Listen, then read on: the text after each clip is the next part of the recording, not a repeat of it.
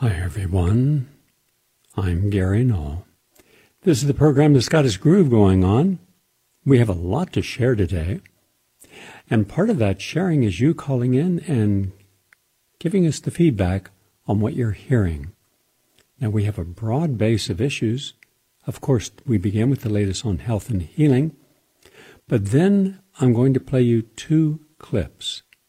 One clip, well, they're both by very prominent people, one a physician of 55 years, and Vernon Coleman, and he has a blog that's, I think, Old Man in a Chair.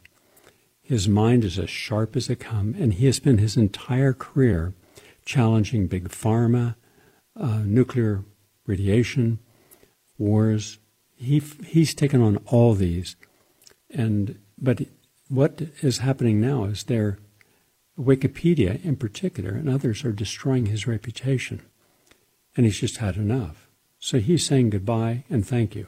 I want to play that little clip because when you have a warrior like him stepping out of the battle, then you don't have someone taking their place because they were such a magnificent fighter on our behalf.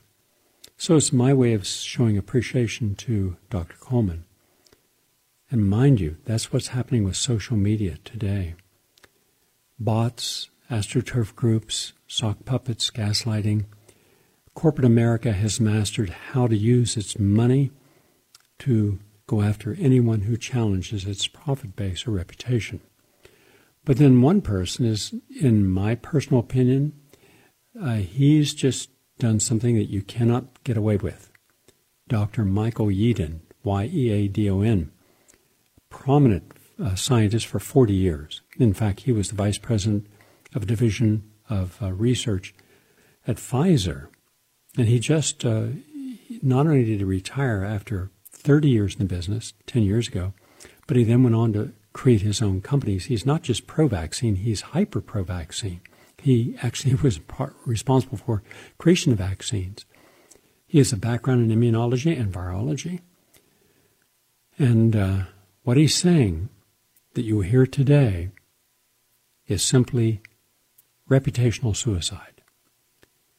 He's smart enough to know they're not going to allow him to get away with this, but at least in this show and today, you'll have a chance to hear him.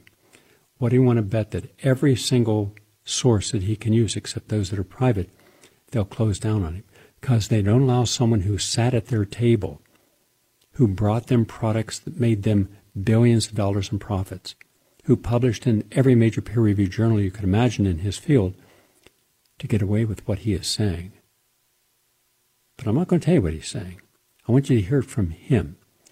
And mind you, at the beginning of this, if someone said, was this planned? I said no, and I said no. Could it have been planned? Yes, it could have been planned. That's a hypothetical possibility. But do I have hard proof it was planned? At that time, I did not. But he believes otherwise, and it took him a long time to come to that decision. Is he right or wrong? In time, we will find out. But to support some of what he is saying, I'm going to play some other clips that you're not aware of and read your report why I will not take the Johnson & Johnson vaccine by an MD, PhD, in virology, by the way. So you're talking about a heavyweight. And he is pro-vaccine, but this particular physician and scientist is giving you the reasons why. And it's going to be a little technical, but now that's no way in the world, impossible for this RNA to adversely affect your DNA and to do any gene jumping or transform your body biochemistry, now a whole group of leading scientists are saying, not true. And so I'm going to lay out why that's the case. Now, tomorrow I'm going to play you a clip, a 10-minute clip of an outstanding scientist who did the methodical detail work to prove that there was no 95% efficacy with any of these vaccines. To the contrary, it's like 1% or less efficacy. Well, if a vaccine was only 1% efficacious, would you take it, knowing that it was 99% non-efficacious? That's a no-brainer. But it's very technical. But I want this information because we have a lot of scientists We have a lot of people, doctors, nurses, who listen to this program. I'm posting all of the articles on our website so you can refer to them in length yourself. So that's what we're up to. So let's begin. And we're starting with quercetin, Quercetin, from the Zhejiang Province People's Hospital in China. Comes a study about quercetin alleviating pulmonary arterial hypertension by regulating inflammatory cytokines. Cyto, C-Y-T-O, kines, K-I-N-E-S. That's what caused a lot of people to die from COVID. The high upper respiratory tract infections. It also is what caused a lot of people with Alzheimer's, dementia, multiple sclerosis, and ALS to advance with their disease because of cytokine inflammation in the brain and spinal cord. So quercetin is just one of those superstars that you should be taking every day. In any case, the study showed that they were able, in this laboratory experiment, to turn off that cytokine inflammatory storm using quercetin. It's that simple. From Texas State University, something that I've been doing my entire career and advocating others to do, intermittent fasting. In this case, they say that intermittent fasting will provide a broad range of health benefits. Now, intermittent fasting may provide significant health benefits, including improved cardiometabolic health, improved blood chemistry, and reduced risk of diabetes. And that's what they found in the Department of Health and Human Performance when they authored this study. So, what does it mean to do intermittent fasting? It means time-restricted feeding, and that's shown to improve body composition and blood lipids, as well as reduce markers of inflammation, oxidative stress. So you're going to have a more normal metabolism if you fast. So let's say I eat my last meal at 6 o'clock at night, and I won't eat my first meal until, let's say, 10 o'clock the next day. Well, from 6 to 6 is 12 hours. That's good. And then from 6 in the morning till 10 is 4 hours. So that's 16 hours that I've given my body a chance to have no solid food. Now I could have liquids, and yes, but that extends your lifespan. That's important. From the University of Minnesota Medical School comes a study that shows that there are 6 unhealthy eating habits that are linked with COVID, and a new probe into the lingering impacts of the COVID-19 pandemic revealed correlations to these unhealthy behaviors. What are they? I'm sure you are aware of that. In fact, to tell you how serious they are, there's lots of eating disorders, and these eating disorders are not healthy, but they are mindless eating and snacking, meaning you're just going to eat whatever's in front of you because it's there. Increase food consumption. You eat something, but then, hey, there's more of it on the plate, so you eat all of it, even though your body doesn't need all of it. So you're gorging. When you gorge, you completely inflate the stomach. When the stomach is completely full, you might triple the amount of time it's going to take to digest that food and get it into the intestine, deacidify it, the duodenum.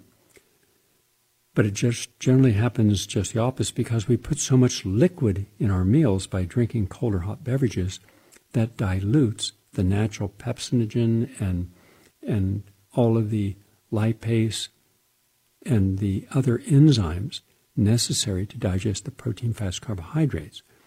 So at a certain point of fullness, the bottom flap of the stomach, the pyloric sphincter versus the cardiosphincter at the top of the pear-shaped stomach, it opens up and partially digested food goes into the intestine. That's not good because the intestine cannot really digest food beyond that. It can deacidify it. It can help break down some of the fat with bile from the gallbladder, But if you have too much fat in there, and most people do, that just congests the whole digestive process. It's like being on a highway and going from 70 miles an hour to 12 miles an hour. Everything slows down. That's not good. That means that the toxins in the food that you're consuming, and I rarely see people binge on healthy, organic, plant-based food. So the fact that you're binging, overeating, generally is because of psychological reasons. And now that stays in contact with the surface area of the mucous membrane. And the mucous membrane is the endothelium of the intestine. And so where you should be digesting food and absorbing it through the duodenum, one particular part of the intestine where millions of little follicle-like extensions absorb nutrients, take them in, and then they go through the liver, and metabolism and distribution and assimilation occurs. So little of that is done. Now, if you eat so much that you have indigestion, so you take an antacid, which most people do, that stops digestion. That means the dumping is going to be all of it, incomplete, so you've been overfed and undernourished with that meal. So you got the calories, but you didn't get anything of value. And now you don't have the fiber, so now you got constipation. That leads to pressure illnesses. So you see, when you are not eating right, and you're increasing your food consumption, and then you're going to end up with a generalized decrease in real appetite, and you're not going to cope with issues in life, so you're going to cope by eating comfort foods. And then through the pandemic, people have taken less supplements, so you're going to be nutrient deficient. And that can cause eating disorders. Just to let you know, those are directly related to the problem. And ginseng offers greater weight loss hope. Tennessee State University, that's good. This was published in the Journal of Nutritional Biochemistry. So make sure you're getting your ginseng. And also for anyone having an intentional pregnancy, don't microwave and eat food, because the canisters you're microwaving in, generally plastic or aluminum, particulate matter breaks off, goes into the food. You can't see it with the naked eye, like phthalates, etc. Now, according to the University of Illinois, those chemicals, widely used in packaging and consumer products, interfere in the normal hormonal function and development in human and animal studies. And now there's new research linking pregnant women's exposure to these chemicals, cooking healthy foods. And also from the University of Gothenburg, which is in Germany, published in the Journal of International Internal Medicine, they looked at 1,258,432 men, and at the age of 18, and then they checked them again years later, and they found that more men, young men, under 40, are having heart failure and stroke. Well, there's two reasons for that. Faulty diet, too high in salt, and stress. Lack of exercise, I'll also throw in there. So these are the things that if we pay attention, can make a big difference. That's the latest in health and healing. We're 15 minutes into our program, and I'm going to take a break now. When we come back from the break, we're going to go to two back-to-back videos. The first is a man who's been a fighter on your behalf, whether you ever heard of him or knew him. He's a prolific author, but he is one of the people like Ralph Nader that's always been there fighting on our behalf. But evidently, he's just taken such a beating because through his whole career, his personal reputation and character were never challenged. Now on Wikipedia, they are. We're reaching out to him to see if he wants to join our lawsuit. In fact, even as we speak in my New York office, their lawyers meeting. The battle begins shortly. I will keep you all posted once it begins. But he really deserves to have his reputation reinstated. He doesn't believe it's possible. He may be right. But let's just hear from someone. And then we're going to hear from a doctor who made, I would imagine, I have no idea, but I'm going to guess tens of millions of dollars. He sold his biotech company recently to a major pharmaceutical company. Outstanding reputation, one of the leading reputations in all of Europe. And he's just going against all of them. It's like Butch Cassidy and Sundance Kid, if you ever saw that movie. In the ending scene, they think there's a little skirmish going on outside, and like hundreds of the soldiers in Mexico are there and waiting for him to exit that door, and they just burst out the door with guns shooting and about to meet their demise. What he's saying now, in my opinion, he will be completely destroyed in his reputation, and all of his work for 40 years will be erased. But thank goodness we have people who have the courage to tell the truth even when it is going to make them a martyr. You won't hear this anywhere else. You will hear today. Back in a moment with those two back to back, and then you can call in and share your comments. Most of my life, for well over half a century, I've attacked governments, drug companies, vested interests, secret societies, lobbyists, and the medical establishment. For over a year, I've attacked the COVID-19 fraud, and as a result, my reputation has been trashed, and I've been lied about endlessly. Look at what happened on Wikipedia the day after my first video went up in March 2020. I was suddenly labelled discredited and a conspiracy theorist. I had a number of videos in preparation, and although I find these things enormously difficult, I was planning to go to London on the 24th of April to take part in the Big Walk. I had a strong video prepared for that as an appeal to people to join us. But I've just been sent a foul and libelous set of tweets from someone who I won't name. I know nothing about the tweeter. I've never met her, never spoken to her, and never had anything to do with her. She clearly knows nothing about me. She appears to have used the video where I cried to attack me, though I confess I don't understand precisely why. The sick suggestion, which I don't begin to understand either, is that I am a Freemason. Can you imagine them letting me into the Freemasons? It would make more sense to suggest that I was a member of the Women's Institute. I've attacked the Freemasons. I loathe them and what they stand for. They doubtless hate me as much as the rest of the establishment does.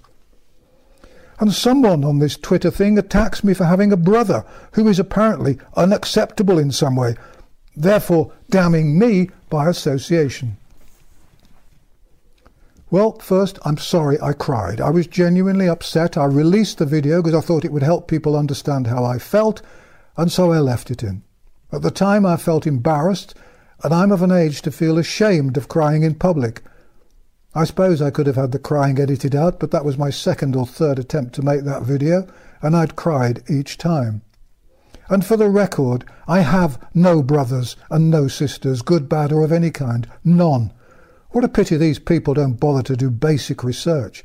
I have no brothers. The real irony is that I can't reply on Twitter or Facebook because I was never allowed to join them, because I'm considered a danger. But now I've had enough abuse. I will carry on writing articles for my 2 websites, but I'm not making any more videos, and I'm cancelling my trip to London on the 24th. I can just about cope with the abuse from the government trolls. And who knows, maybe the ones attacking me on Twitter are 77th Brigade. I just don't know anymore. But when people who do claim to be on the same side as me say stuff like this, it's just too much. I feel as though I've been knifed in the heart, or more accurately, stabbed in the back. Who the hell do these people think they are? My wife and I have worked all the hours and days available to obtain and share information, often till 4 o'clock in the morning. After her cancer treatment, my wife worked in constant pain because the hospital department was shut. As a result of the campaigning, I've seen my life's work destroyed by often anonymous, sick cowards who rarely do anything but criticise and spread abuse. Right from February and March 2020, I warned these vaccines would become mandatory. That took a great deal of courage, I can tell you. I was virtually alone amongst medical doctors at the time. I've amassed a huge file of relevant scientific papers, and I wanted to carry on, but this really is the final straw. Thank you to Mohammed Butt and to Brown YouTube, who've been marvellous to me. Thank you for watching my videos, those of you who have. If you'd like to visit my websites, you will be... Now we're going to the other gentleman, and remember, you're hearing from an ultra-Orthodox scientist, one of the most prestigious and respected in all of vaccinology, and he has just kicked down the door. Listen to what he's saying very carefully. His thoughts are very measured. This is not a conspiracy theorist. And yet, this is what we need. We need more people from the inside telling us what's going on from the inside. COVID-19 mRNA vaccine. This new technology is being advertised just about every place you go. But is this new vaccine safe? And will it one day become mandatory? I'm independent journalist Taylor Hudak, and to seek answers to these questions, today I turn to former Vice President of Pfizer, Dr. Michael Yeadon. If you or someone you love is on the fence about receiving the COVID-19 vaccine or wants to learn more information, watch this video and send it to your loved ones, because this is a perspective that you will not find anywhere else. Dr. Michael Yeadon, first, I want to thank you for joining me today and taking the time to speak with me. My pleasure. I'm glad to inform you and your audience about my thoughts on this matter. So before we do get started, why don't we begin with your qualifications and your background in the medical field? So I'm a PhD research scientist.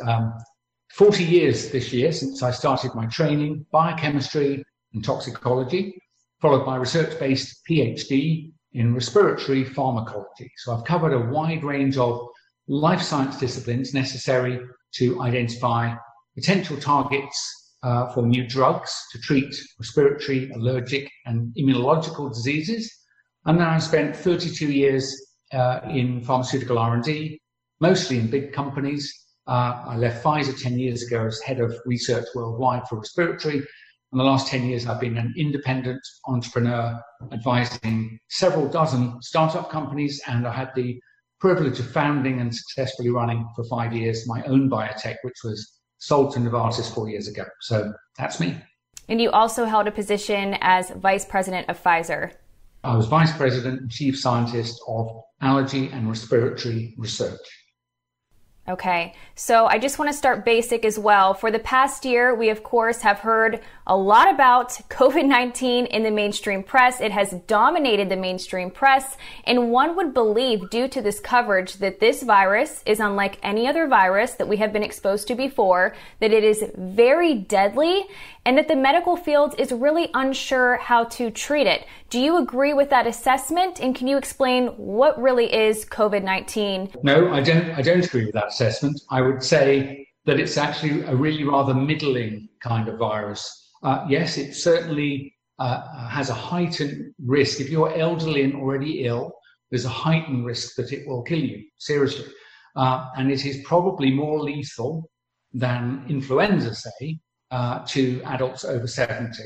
But the corollary is it's less lethal to adults under 70 than is influenza. Seriously, the sharpest risk factor you can look for is age, and the steepness of that risk rises strongly with COVID with age, and less so with influenza. And as a result, it's a really scary virus if you're old and ill, but it's less lethal to people under 70 than is influenza. So you asked, is the, I guess you implied, is the policy response appropriate? No, it's not. I mean, basically all of the working population is at less risk than to influenza. There's no argument about it. So why they've done what they have done, your guess is at least as good as mine.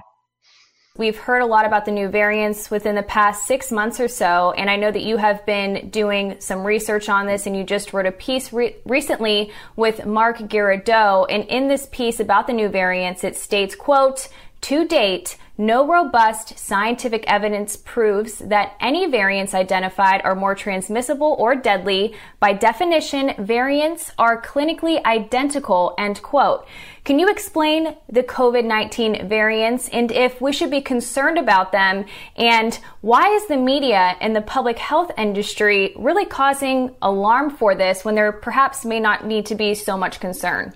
So let's take the first part first, and then we can come back to the why question. The first part. So, as I say, it's a middling kind of virus. It's worse than the common cold. However, it is of the same class of viruses as other coronaviruses, HKU1 and so on. There are 4 endemic common cold causing coronaviruses. And all that's happened is that SARS-CoV-2 is, as it were, it's a more lethal version of that. But it's not unfamiliar. It's of a viruses that's been amongst us for thousands of years. So variants. This is a very large virus. People may understand that it's made of protein. Proteins consist of amino acids. They are the building blocks of protein. And this virus consists of about 10,000 of those building blocks. If you look for the variant that's most different from the original sequence from Wuhan in late December, January, a year and a half ago, a year and a third ago, you find the thing that's most different from that. I was stunned to find that it's only 0.3% different. It's a slug of a virus in terms of changing its form. So in 16 months, it's moved 0.3% in its sequence. The corollary is true. That means all the variants are 99.7% identical.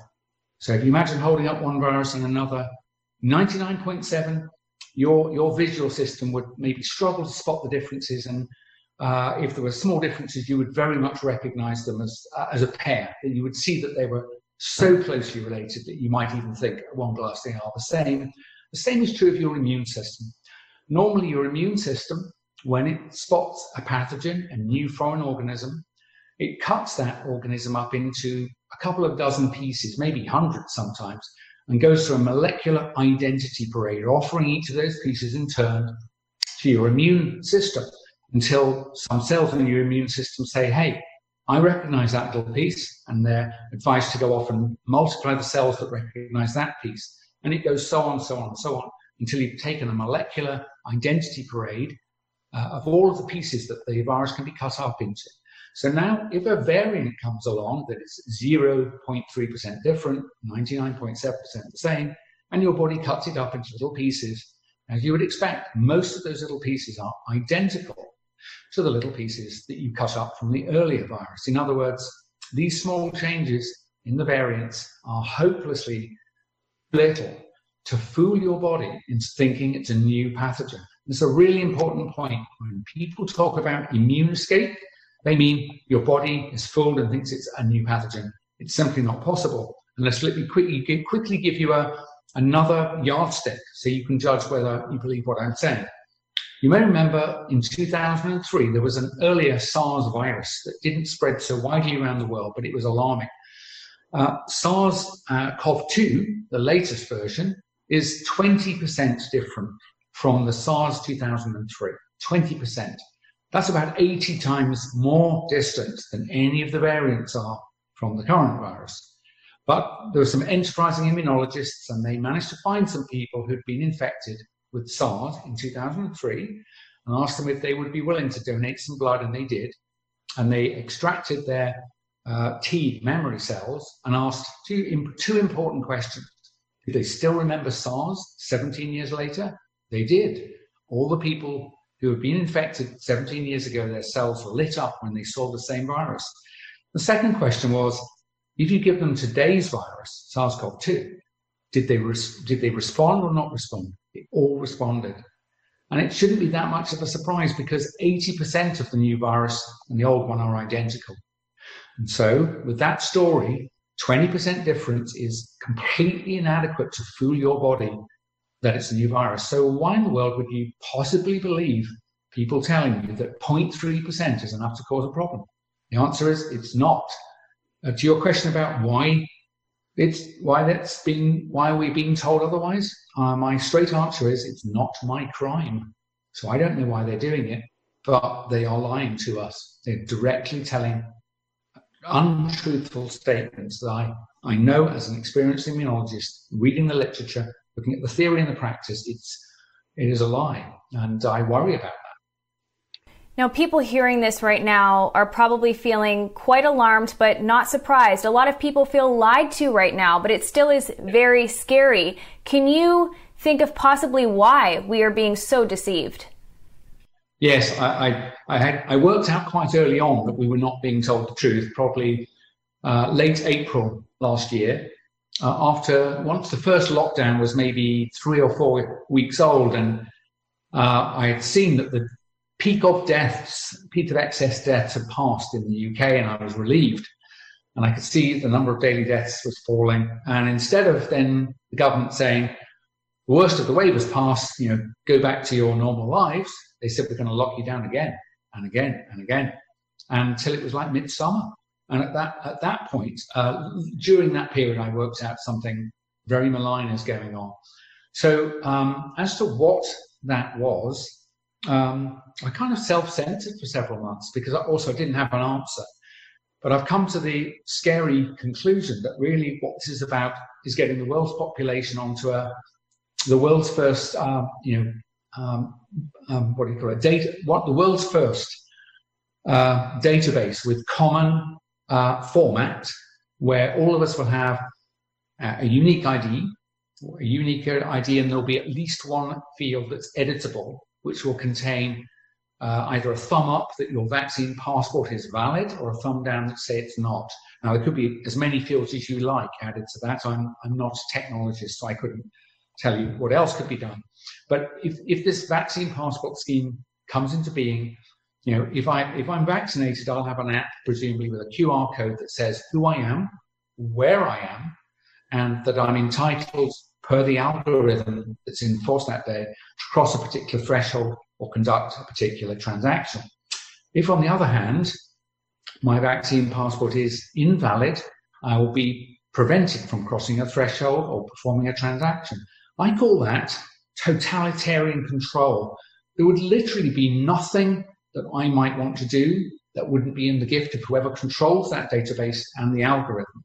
And what they will do, I believe, is that, I think, is the objective of this global fraud, is to push everybody onto this. That's only 10 minutes of a 1-hour discussion. I will play you other segments later on. Remember, he is coming out swinging, saying they're lying, and they're lying about everything. Here, by the way, just a quick program announcement. Anna Gardner is an attorney who has been practicing law in New Mexico for 40 years. She also has background degrees in biology, University of New Mexico. And she was also on the faculty of University of New Mexico's law school. She litigates a lot, and she's now bringing lawsuits out of New Mexico to defend your freedom of choice. She'll be for a full hour on tonight's Progressive Commentary Hour. So hopefully you will hear that, because we're going to win the battle if we're going to win it at all, not just by refusing what they're dictating and demanding, but also when it comes to beating them in court. And by the way, I'm going to play you another clip. This is a mainstream Orthodox news clip from a major network. Why did we hear it once and never discussed anywhere in the media? Not a discussion. It disappeared. But we captured it. Now, you will hear this this fellow in the background. He's like a cheerleader. Sorry that, that we can't edit that out, but he's the one who filmed it, so we thank him for filming this. It was one of those, it was like, to me, it was like the Building 7 collapsing, and they announced its collapse before it actually collapsed, and no one seemed to care about that, or all the people the firefighters and first responders who heard explosions in the basement, and people actually were in the basement and saw the explosions, and yet never once invited to give that testimony. So why did they say this? Because listen carefully what these news people are saying. Listen carefully, and then ask yourself, if that's what's really happening, why did they lock us down, have masks, social distance, close businesses? Why? There's no science whatsoever to back up what they did. Before that, however, I want to thank Luke Yamaguchi and Dr. Gary Coles from Global Research. Quote, another of the many dark sides of vaccines, getting the vaccine after having had the infection. And here's what it says. This is, quote, Dr. Human Norchazm sent an open letter to the FDA and Pfizer warning of the potential danger of giving COVID vaccines to people who have already had or currently have COVID-19. As a MD, PhD in cellular immunology, Dr.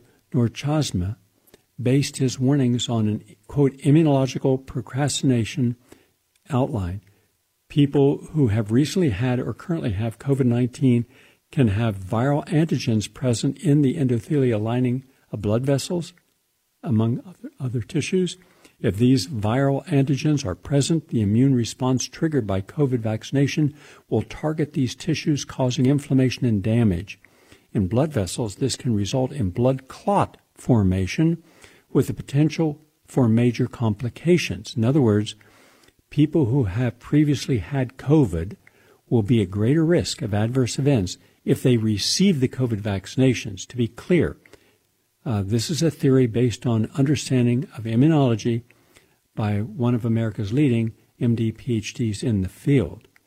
And also, give you one example, Dr. J. Barton Williams, a 36-year-old orthopedic surgeon from Tennessee.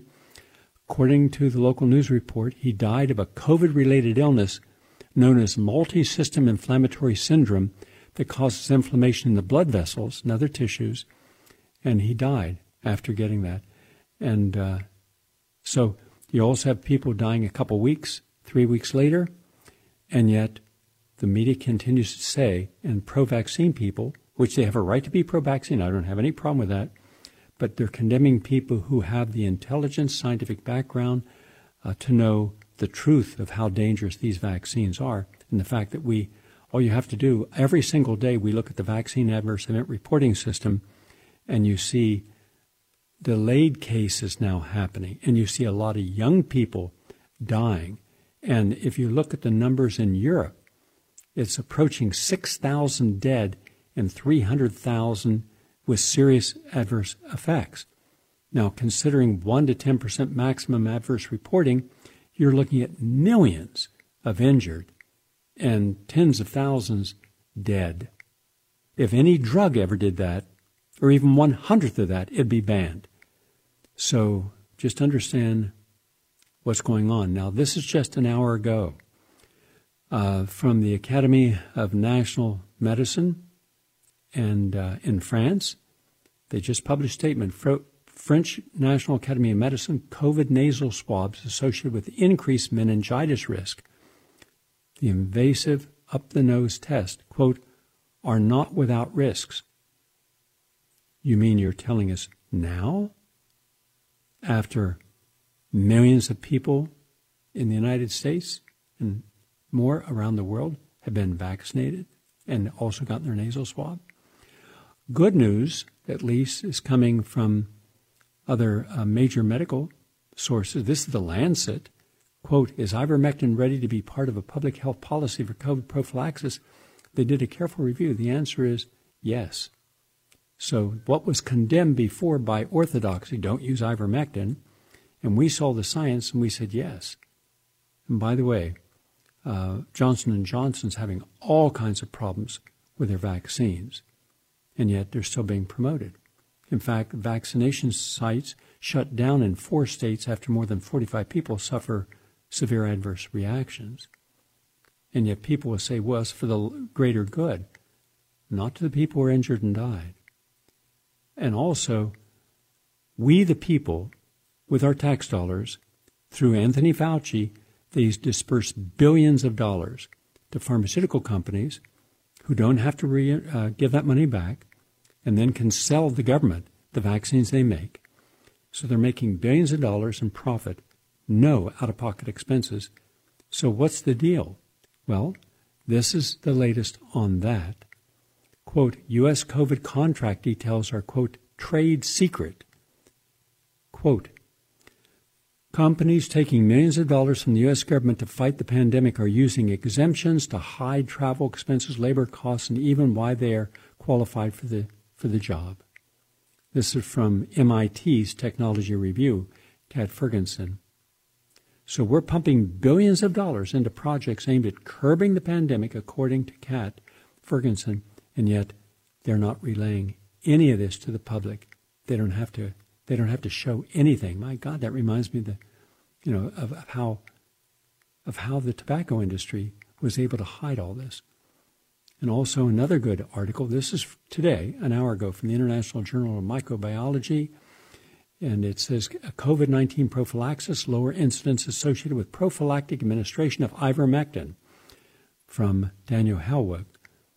So, this is also from Plymouth State University and Rhode Island College, and this was from MIT. So, what we talked about a year ago, ivermectin, zinc, azithromycin, hydroxychloroquine, and zinc, have all been shown to work prophylactically, but ivermectin in particular, because you can use it in low dosages, 3 milligrams, even if you're infected. It's the best thing in the world that we have and have had, inexpensive. A whole round of treatment costs maybe $50. But people at risk can use it prophylactically as well. So now what everyone condemned, what the New York Times and all these other publications dutifully criticized, don't use any of this, there's nothing to do, just wait until you have to go into a hospital and die, wait for the vaccine. Because if we have known products, medications that can help a person now, then there's no need for the vaccine. Oh, and by the way, a healthy 27-year-old Chicago doctor died 3 months following COVID shots, raising long-term safety concerns. No, that's not long-term. That's only 3 months. My concern is how many people are going to come down with long-term effects at a year, year and a half, and 2 years. That's far more of a concern to me.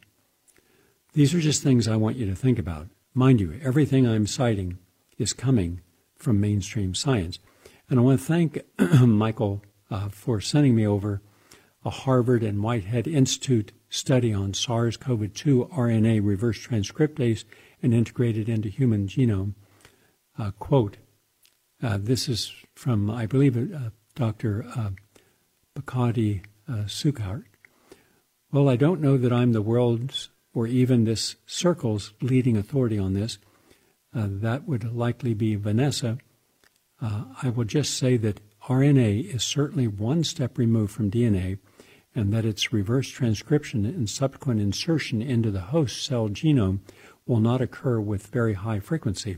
In this regard, the AstraZeneca and Johnson & Johnson DNA vaccines are far more worrisome.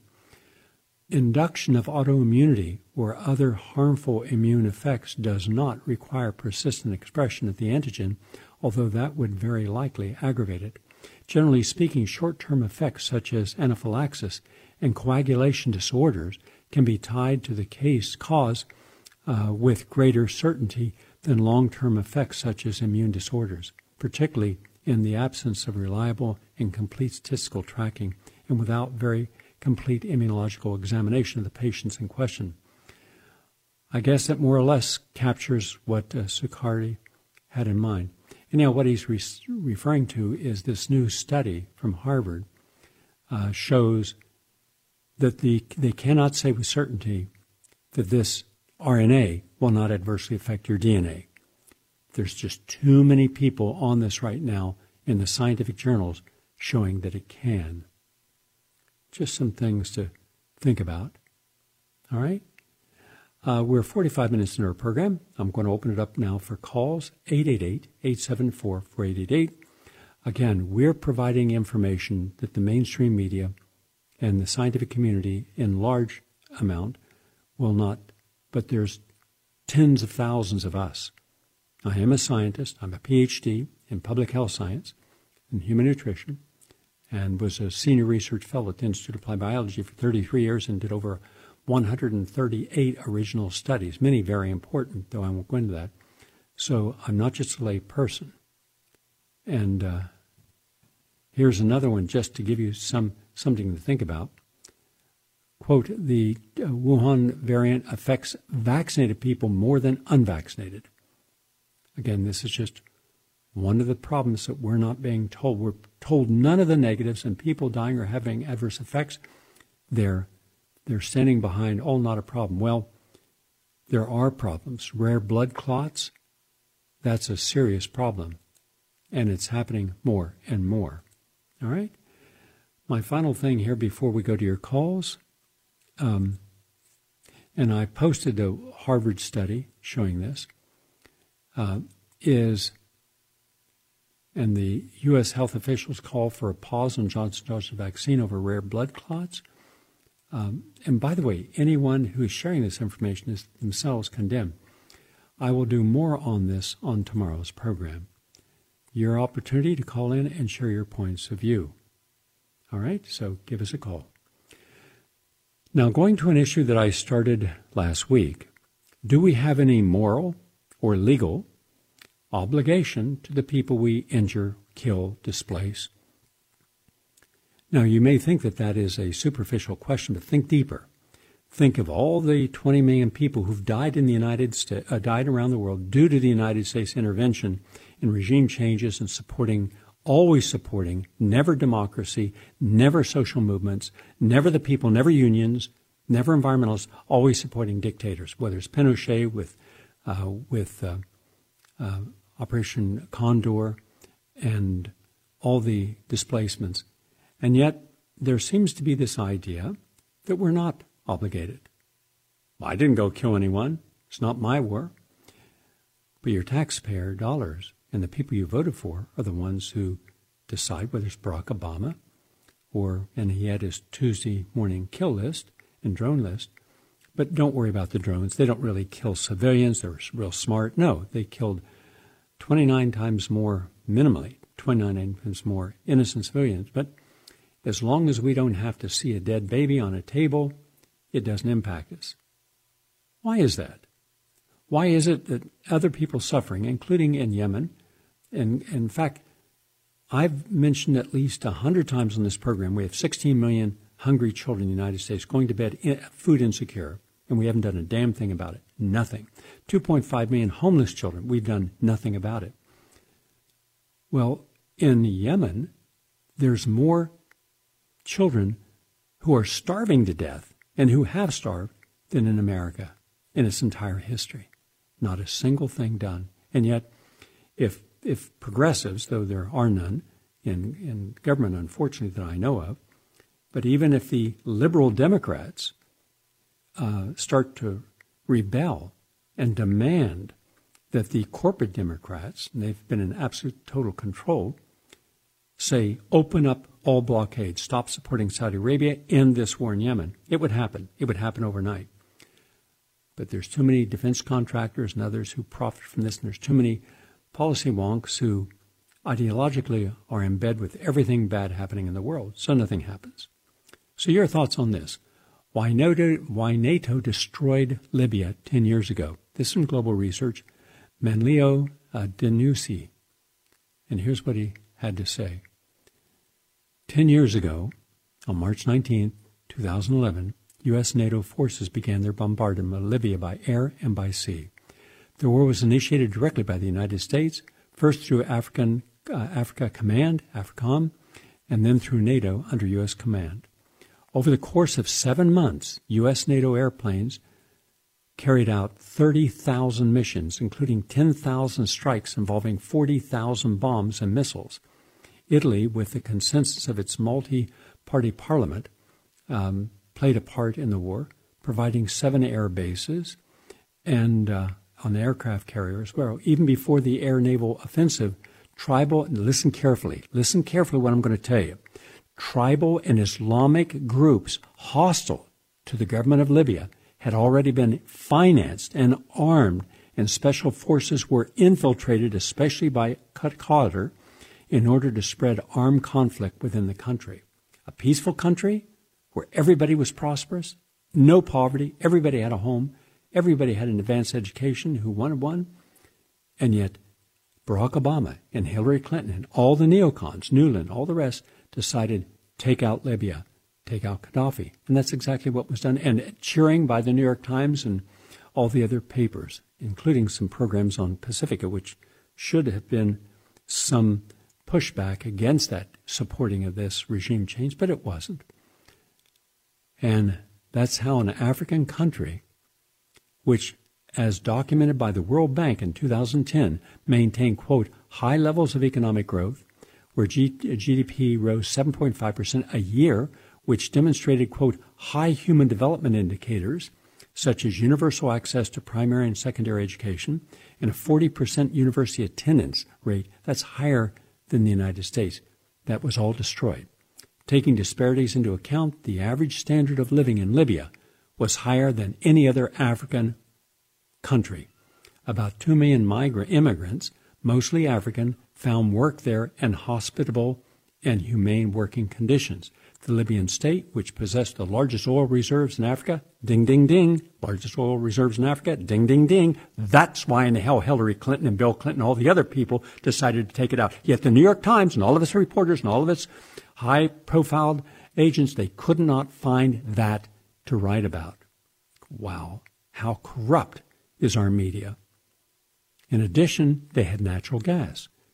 They ceded limit profit margins to foreign companies, but there was one other reason.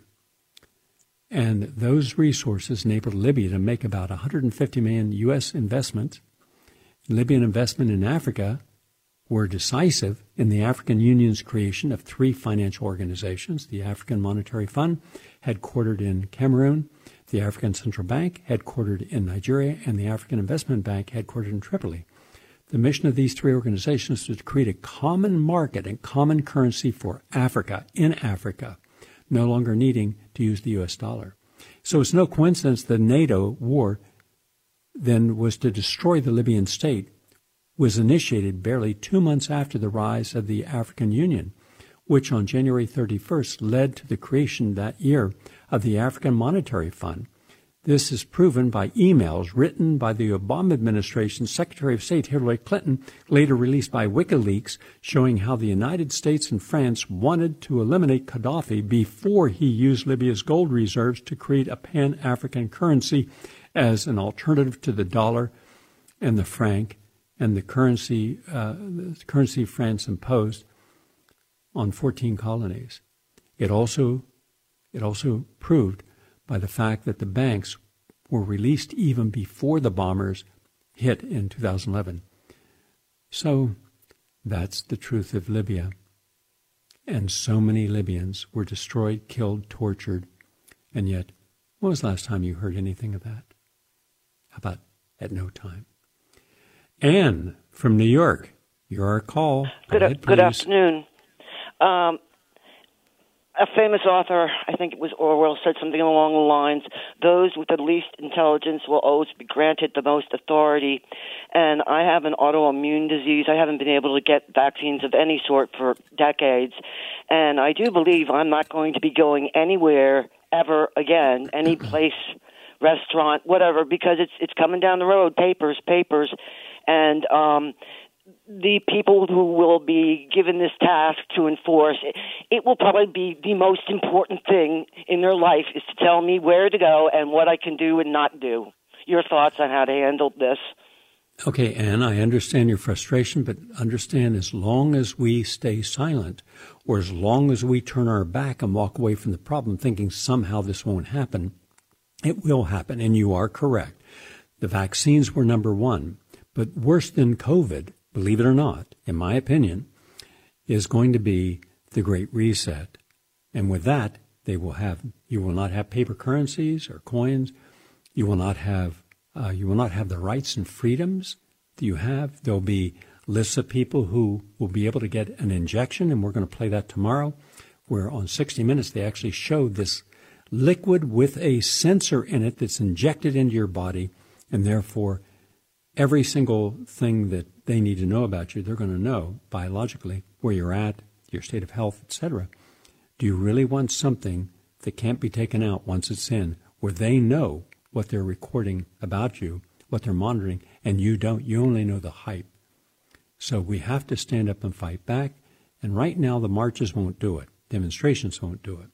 Because we can't unify, because we're a nation also that's divided, unfortunately and regrettably, because of identity politics that's keeping people separated instead of joining together as a common bond to realize those who have the power are the ones that should be ousted from office. And so the lawsuits are what we're going to do now. Thank you very much, Ann. We got to break away for BAI. However, I'm going to take the calls up to the top of the hour for others who would like to call in and share their points of view. 888-874-4888. So when another call comes in, I'll be happy to take it. Don't despair, Ann. We still have resources. We still have people. 40% of all people in the U.S. military are refusing the vaccine. So what are they doing? They're trying to mandate chips, an absolute travesty, to put into a soldier what you will never be told the truth about because it comes from DARPA. And they're an utterly corrupt organization within the Defense Department. And they do all the biological weapons oversight, or all the unique weapons oversight. So we have to fight back. It's time. No calls right at this moment. Okay, if there's a call comes in the next 3 minutes, happy to take it. Just a few more thoughts then. So now you know why Libya was taken on. Everything else was a lie. Think about this. No one in government was willing to be responsible, not in the CIA, not in the Defense Department, not in the Pentagon, not in the White House, not the State Department, not anywhere else, not the Council on Foreign Relations. Nobody was willing to say this is not a good idea. We're going to kill tens of thousands of people, displace millions of people, and take the most prosperous, healthy, and democratic and free country in all of Africa, 54 countries, and we're going to destroy it. Not a single voice. So, and your members of Congress went right along with it as well, including Joe Biden. So, should we hold anybody responsible for anything anymore? Or is this just the Wild West? Make up your rules as you go along. Warren from New Jersey, you're our final caller. Warren, go ahead, please. Hi, Gary. Yes, I'd like to know, you've been speaking a lot about ivermectin, and I believe everything you say about it. I would like to know, how does one go about finding where to get treatment with this ivermectin? Okay, first, before you get treated with anything, do your homework. Look up all the articles, and there are lots of them, dozens and dozens on ivermectin. And look at them, read them. Most articles, you might be a little challenged by some of the scientific terminology, but the conclusions are almost always what you want to look at, and the results. And those are in lay language. So look at this so that if you do something, it's because you have the confidence you've done your homework. That done, then look up physicians, and I would suggest that you now, at one time it would have been more complementary holistic physicians who will see you, see your needs, and if appropriate, give you a prescription for it. It is one of the safest drugs in the world, safer than an aspirin, and it has the scientific peer-reviewed literature behind it supporting its use prophylactic for people at risk. Younger people, there's no need for it. In fact, as you heard him say, people under 70, there's no reason to get this. And then they're understand something how corrupt they are. They're wanting every person on earth, especially Bill Gates, to get vaccinated. Yet the science shows if you have an autoimmune condition and you get vaccinated, that could throw your body into a hyperautoimmune condition, and that could injure you or kill you. So when you take out all the people who shouldn't be vaccinated because of medical conditions, and yet they're taking out nobody, 100% of people walking in will not be given any of the side effects of any of the drugs. They won't be given any informed consent. They'll just be vaccinated. And wait a few minutes there, 15 minutes, whatever it is, to see if there's immediate adverse effects. If there's not, then you're good to go. That's not true. So you want to do your homework. You want to align with a physician who can look at your health needs and look at your larger health needs, because the healthier you are, vitamin D, vitamin C's, zinc and magnesium can help you stay healthy. The healthier the immune system, the less risk of any virus. And mind you, we also said today that it's dangerous If you have already contracted COVID, and many people have, many didn't even know they had COVID because they're healthy enough, the immune system just destroyed them. Some people had minor symptoms. Younger, healthier you are, the less symptoms you have or no symptoms. And I didn't get to the part in his discussion where he talks about asymptomatic people are not going to infect other people. That is another myth. Just like the variants, the variants are coming. You got to get the variants. You got to get a variance every month. You might have to get 2 to 3 to 4, 100 different variants in their mind. They don't care. Remember, it's just one greed fest at this time. Everything they're saying is a lie. Trust nothing that these people say because they have been lying from the beginning and not caring about the consequences. Okay? Have a nice day. Thank you all for listening, and you all have a nice day.